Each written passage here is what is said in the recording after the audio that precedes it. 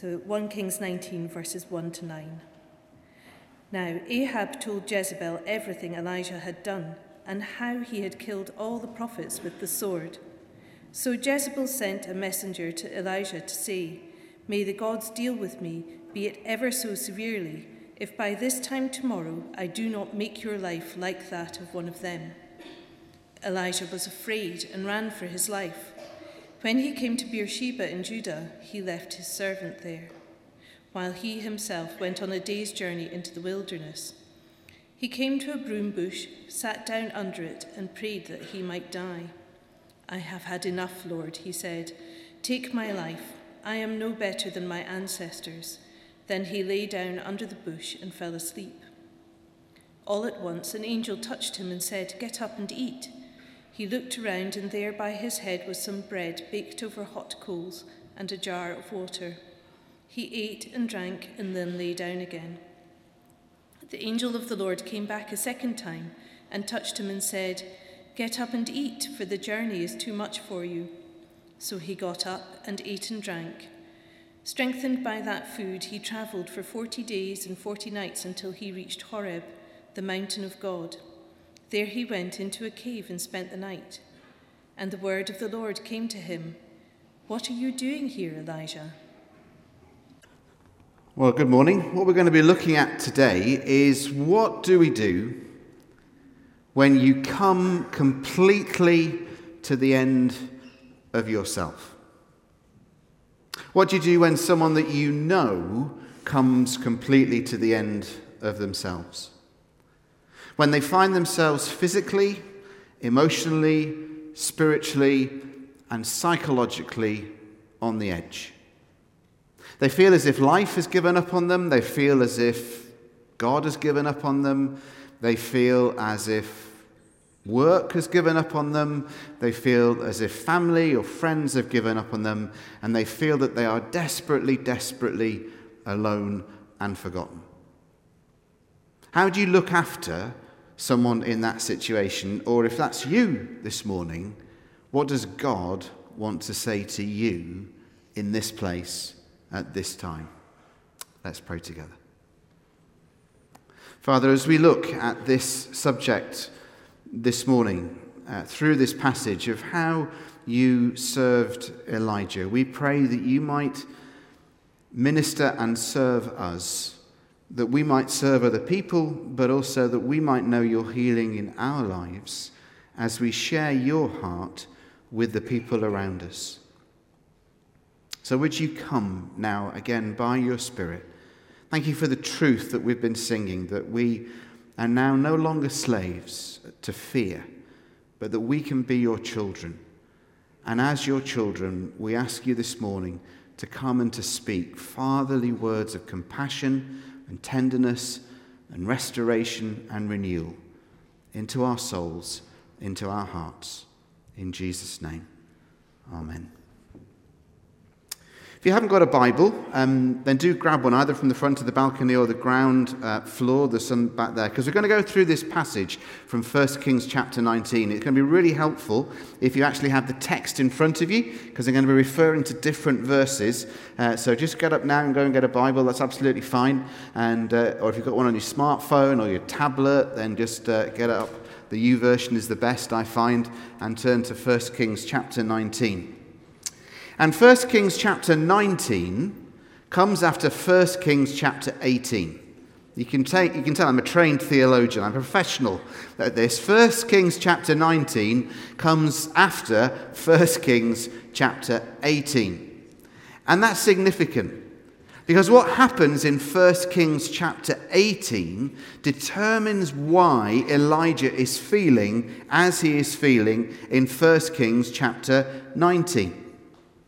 It is the mountaintop experience to end all mountaintop experiences. It's one of the most dramatic power encounters or confrontations in the whole of the Old Testament, perhaps in the whole of the history of the world. On one side is Elijah, the prophet of God, and God, the God of Israel.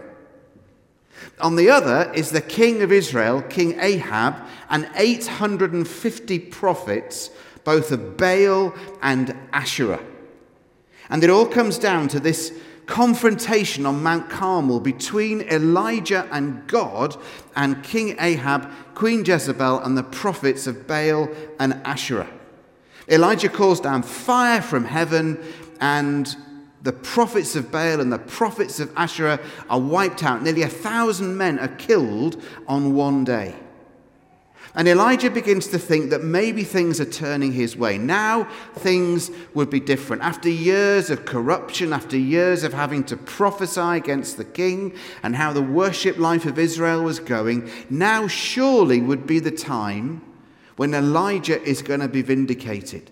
Elijah has won this great victory. Well, God has won this great victory, but Elijah thinks probably he's had something to do with it. So he sprints 17 miles. He runs more than the distance of half a marathon. He sprints 17 miles back to the palace. He actually runs so fast that he arrives at the palace ahead of King Ahab and all his entourage. King Ahab is traveling by a chariot. King Ahab is traveling fairly quickly. Elijah is so pumped by adrenaline and the success of what's happened on Mount Carmel that he sprints back to the palace to be there when King Ahab arrives. Because this will be the time when surely Elijah is vindicated. This will be the time when Ahab will say, you know, Elijah, you were right all these years. Elijah, you've got it right and I've got it wrong. Elijah, you're going to be promoted. Elijah, you're going to be vindicated. Elijah, I'm going to issue an edict all through Israel that the altars to Baal and the Asherah poles are going to be cut down and wiped out. And we're all going to turn back to worship the living God whom you worship and whom you have been telling us about all these years. Elijah, I've got it wrong. The king has got it wrong. You're going to be promoted, you're going to be vindicated, and everybody is going to say, Elijah was right all the time. But that is not what happens. What happens is that the king arrives and tells Jezebel, his queen, what's gone down on Mount Carmel. And the queen utters this threat in 1 Kings 19 and verse 2. May the gods deal with me, be it ever so severely, if by this time tomorrow I do not make your life like that of one of them. And by the them, she's referring to the prophets of Baal and Asherah who have all been wiped out at Mount Carmel. Queen Jezebel pronounces a death sentence over Elijah. And Elijah, who is on this mountaintop plateau, thinking he is about to be vindicated in front of the whole of Israel, this mighty man of God runs for his life. One word from this queen and he just pelts out. And he runs 150 miles to Beersheba. He goes from the mountaintop to suicidal despair in about 3 minutes. Why did he react like that? How had his life fallen apart so dramatically? And what might we learn when we feel like that? When we feel as though God, or life, or work, or situations combine so we reach the end of ourselves. When we're tempted, probably at 3 o'clock in the morning, to wake up and think, everyone's forgotten about me. Everyone thinks I'm a word I can't say in a sermon. We just give up. What do we do in those situations? Or what do we do when we have somebody that we know and care for when they feel like that as well? What we have in 1 Kings chapter 19 is almost a case study in how God deals with somebody who is right on the edge, but also how God deals with us and how we might deal with other people. So we have, if you like, a study in exhaustion, Elijah. He's been running hard for many, many years. I managed to position a study in exhaustion just in such a way on that PowerPoint slide that it's supposed to say E and F, but it actually just says F and F. That's a tribute to my PowerPoint skills. But what do you do when life makes you feel like that? When you feel that you are utterly empty, when you have no reserves left whatsoever? Because that's how Elijah feels. He's prayed and he's fasted and he's prayed for years. He's waged a sort of one-man campaign against corruption and spiritual rebellion against God. And here he is, physically, emotionally, psychologically, and spiritually exhausted. He sprints over half a marathon towards the palace. He then walks probably, or runs more slowly, 150 miles to Beersheba. And where we find him now, he is utterly exhausted. Maybe you've hit a situation like that. It might have been in a doctor's waiting room, and some results came back from a test. And the words were uttered by the doctor, and it was like a blow, a physical blow to you. Maybe you were younger and you got the results of an exam that you failed, perhaps. Maybe it was the news of a bereavement. One of the sad parts of my job is often that I am the one who breaks it to people that someone that they know and love has died. And I've sat with people and had to tell them and just watch their shoulders just sag, and visibly they age almost in front of you. It's quite odd.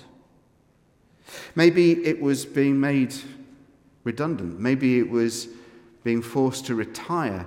Some people struggle with this whole adjustment into retirement. Maybe it was a breakup in a relationship or the breakdown of a marriage. And it just left you feeling on the edge. It left you feeling utterly alone. It left you feeling utterly exhausted. It left you feeling completely isolated. And it left you feeling that even God had given up on you and there was nowhere to go.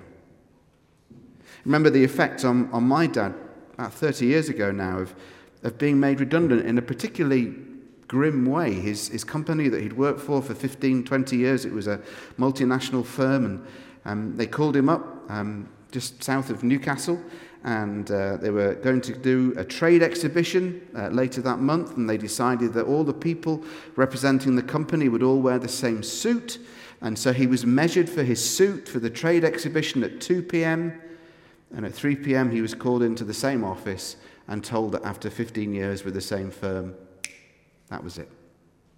He was being made redundant. They said he could go next door to make a phone call, to phone his trade association. He went through, made a phone call. When he came back, the file that he had left on the desk, all the contact business cards, this is before the internet, all the contact cards that he had from all his contacts that he'd built up over 15, 20 years, all those cards had been physically removed from his file. When he said to his boss, they've all gone, his boss said, what? Complete denial. And he had to drive back from the northeast of England to just south of Manchester and explain to my mum that was it. After all those years, no job.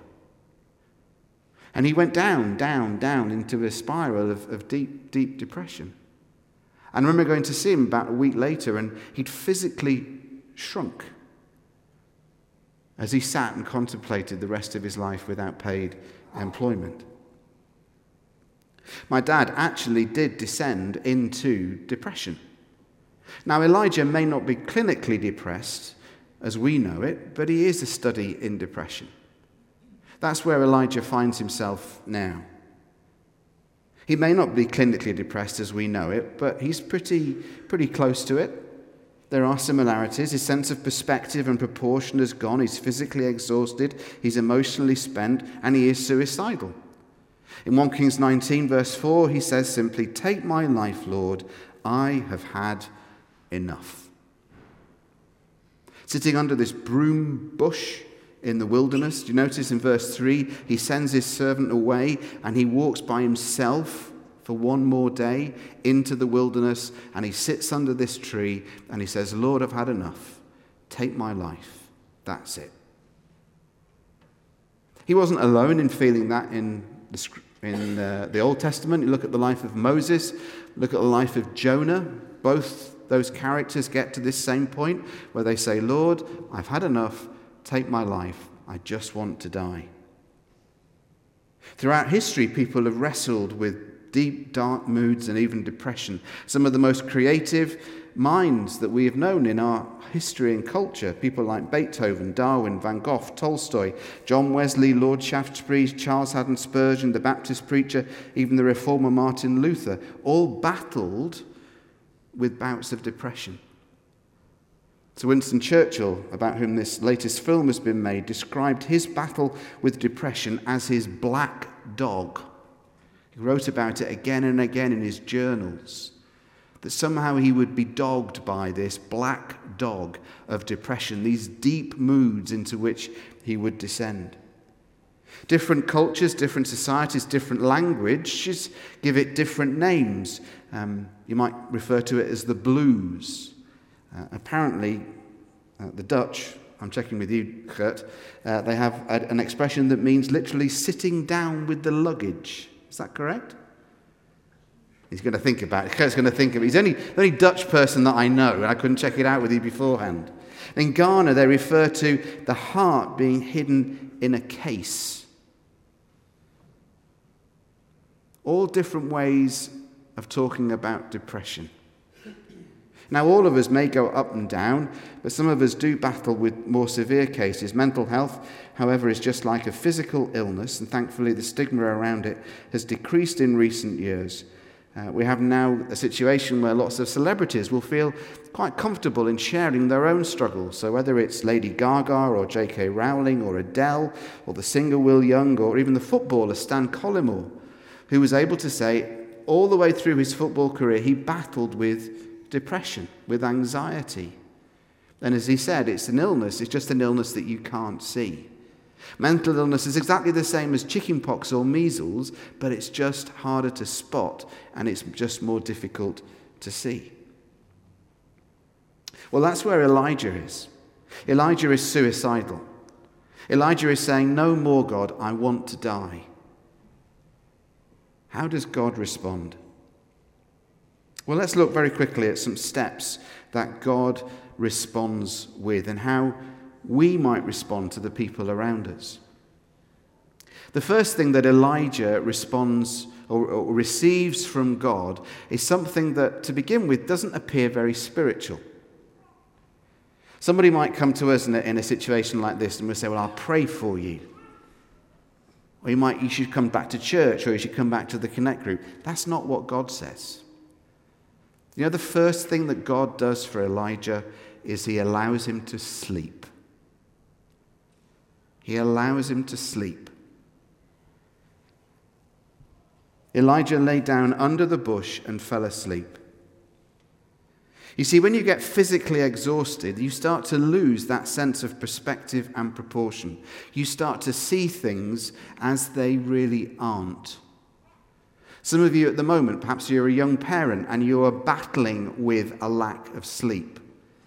And you are thinking now, how did I exist beforehand with the amount of sleep that I used to get before I became a parent? Maybe if you're a husband, you've made the mistake that I made. Just after Josh had been born, within the first 2 or 3 months, our eldest. And I remember turning over to Kathy at about 7 o'clock in the morning and uttering these stupid and fateful words. He slept right through.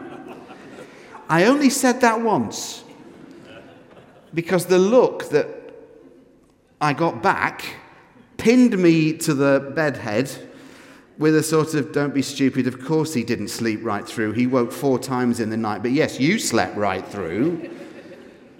But some of you know what it's like to be sleep deprived at the moment. And when you're deprived of sleep, of course your kids are worth it.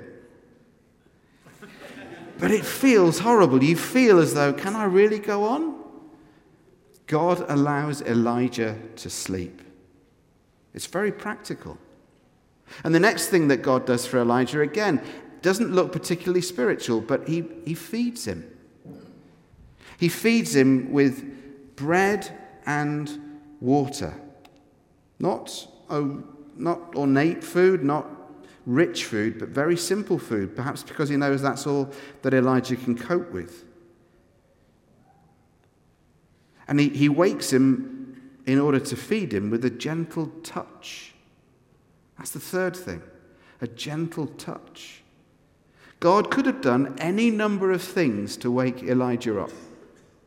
God could have sent lightning. God could have sent anything. God could have sent a big booming voice saying, "Wake up, Elijah." He doesn't do that because he knows that Elijah can't cope. And so he sends an angel, a messenger, who wakes Elijah up with a gentle touch. Because that's all Elijah can cope with. When you feel like Elijah felt, when you feel as though the world has given up on you, touch is really important. It needs to be appropriate and it can be abused. But just putting your hand on someone's hand, putting a hand on someone's shoulder, can be so reassuring and comforting to somebody who's going through a tough time.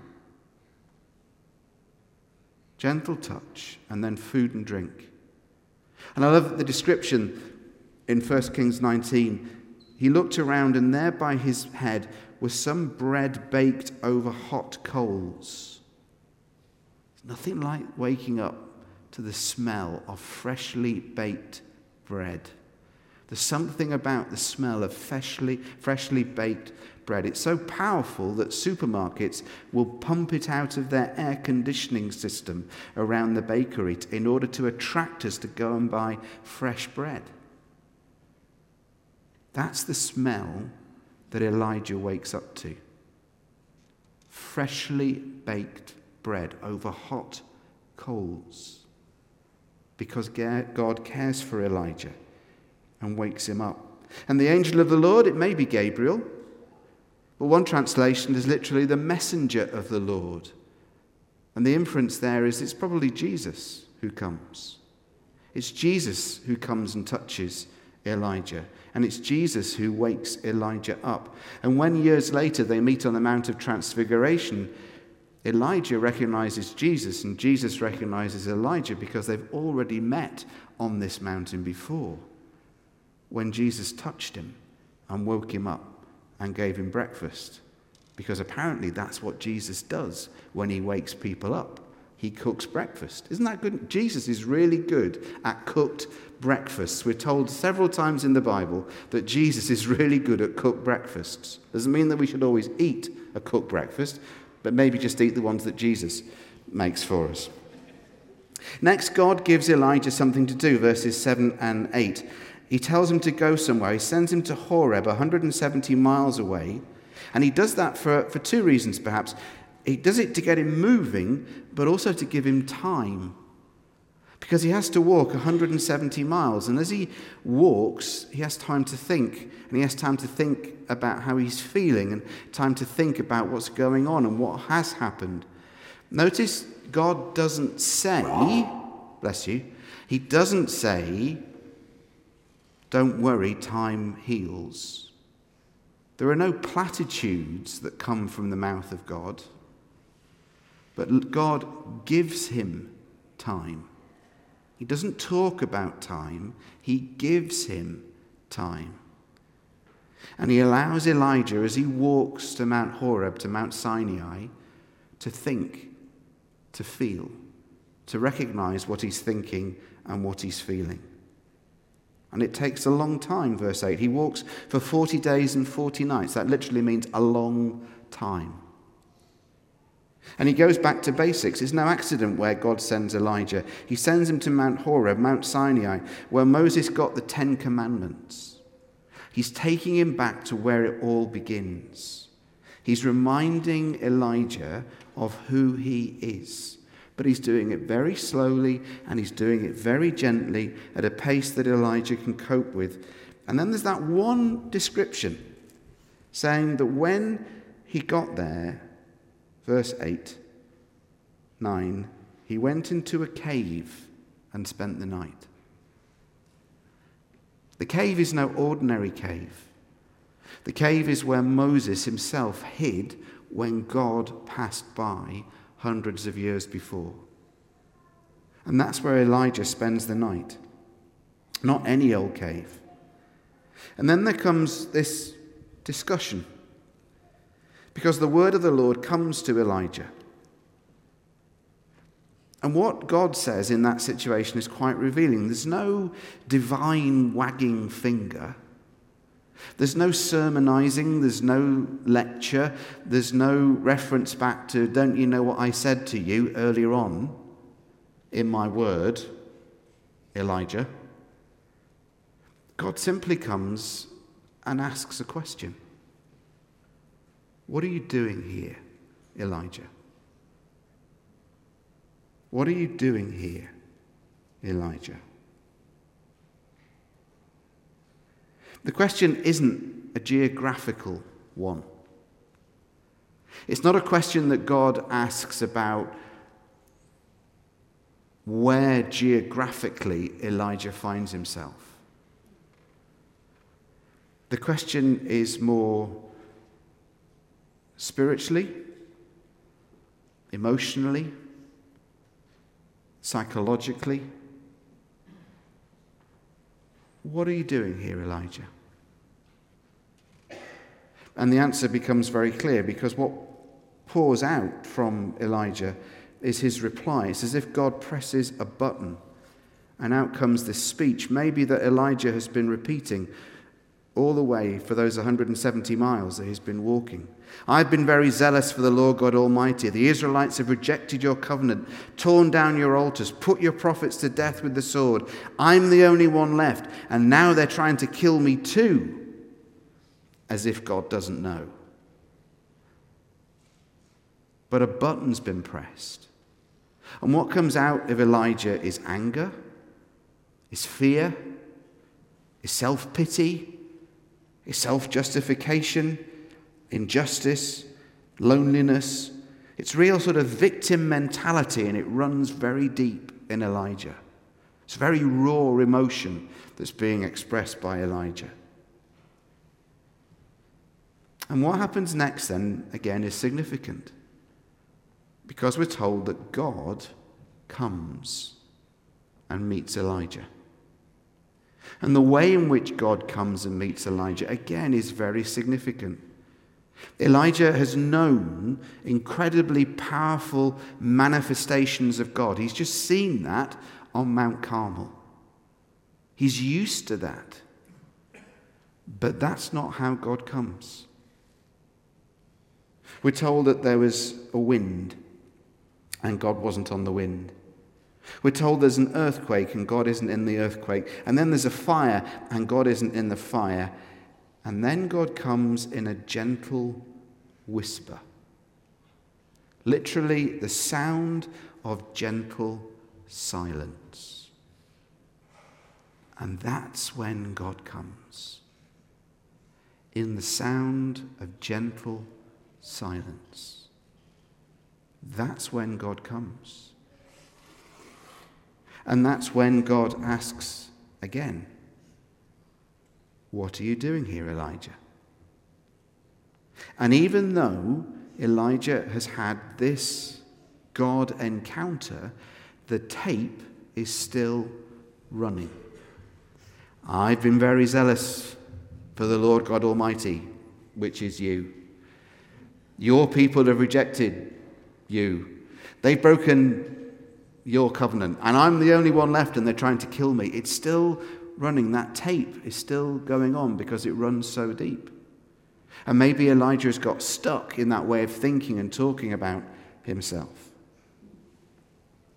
But then again, what happens next is significant. I've heard talks on this passage that say, well, immediately God takes Elijah up into heaven. There's only one problem. That's not what happens next. What happens next is that God gives Elijah a new role, a new king, and a new friend. Verse 15. He tells him, anoint Hazael as king of Aram or Damascus, anoint Jehu as king of Israel, and anoint Elisha as your successor. What happens is that Elijah is given a new job, a new role, a new king, a new friend, and a new team.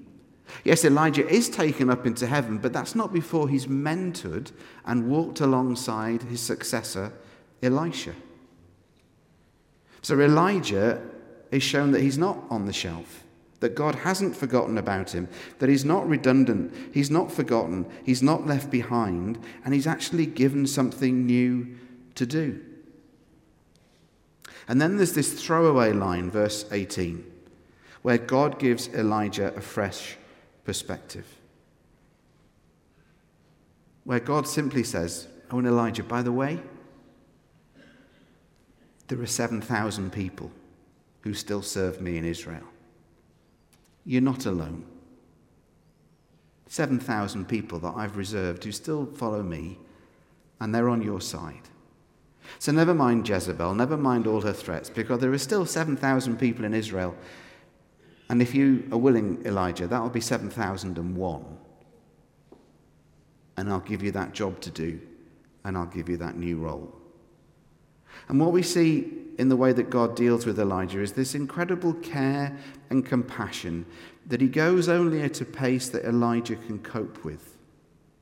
And he walks alongside Elijah, and he meets Elijah in a way that Elijah can again cope with. He doesn't come in the earthquake, he doesn't come in the wind, he doesn't come in the fire, he comes in the gentle silence. And so as I finish this morning, I just simply want to ask you that question. What are you doing here? What are you doing here? And it's one of the most profound questions that can ever be asked, because it's not the question that maybe you were thinking as you were on the way to church this morning, battling through a blizzard, thinking, what am I doing here? It's not that question. But the question is, what are you doing here? How is your soul? How are you feeling psychologically? How are you feeling emotionally? How are you feeling spiritually? How are you feeling physically? Are you getting to that point where you're coming to the end of yourself, where you need to readdress and recalibrate maybe the pattern of your life and the rhythm of your life? Maybe something's happened to you and you feel that you have come to the end of yourself. Maybe something has happened to someone that you know or love, and you're in that position of having to look after them and care for them, because you recognize that at the moment when you press the button, the tape just runs, and all that comes out is pity and justification and woe is me and I'm alone. And it may be that you're ministering to an England rugby fan who feels like that this morning. The world has come to an end. But maybe you're really ministering and serving and looking after somebody who has come to the end of themselves, who feels as though God has given up on them, life has given up on them, work has given up on them, meaning has departed, and they've been put on the shelf. So whether it's you this morning or whether it's somebody that you know, that profound question comes, what are you doing here? And are you willing to open yourself up this morning to God and allow him to speak? Allow him to speak to you in the gentle silence. For you to be reminded how much he loves you. For you to be reminded how much he can be trusted. For you to be reminded that he is still in charge despite appearances to the contrary. For you to be reminded that the person that you're looking after or care for or love, you hand them over to God's hand and he's big enough to cope with them. And he's big enough to look after them. And maybe this morning is a time just for all of us to take a step back and for our sense of perspective and proportion to be restored. To remember who God is. To remember the value that he places upon our lives. And then this morning to come and to be honest with him. And to be honest with ourselves. And then allow him to be honest with us as to what he thinks for us, what he thinks of us, and what he's saying to us. If God asks you this morning, why are you here? What would you say? What are you saying now? And what is God saying?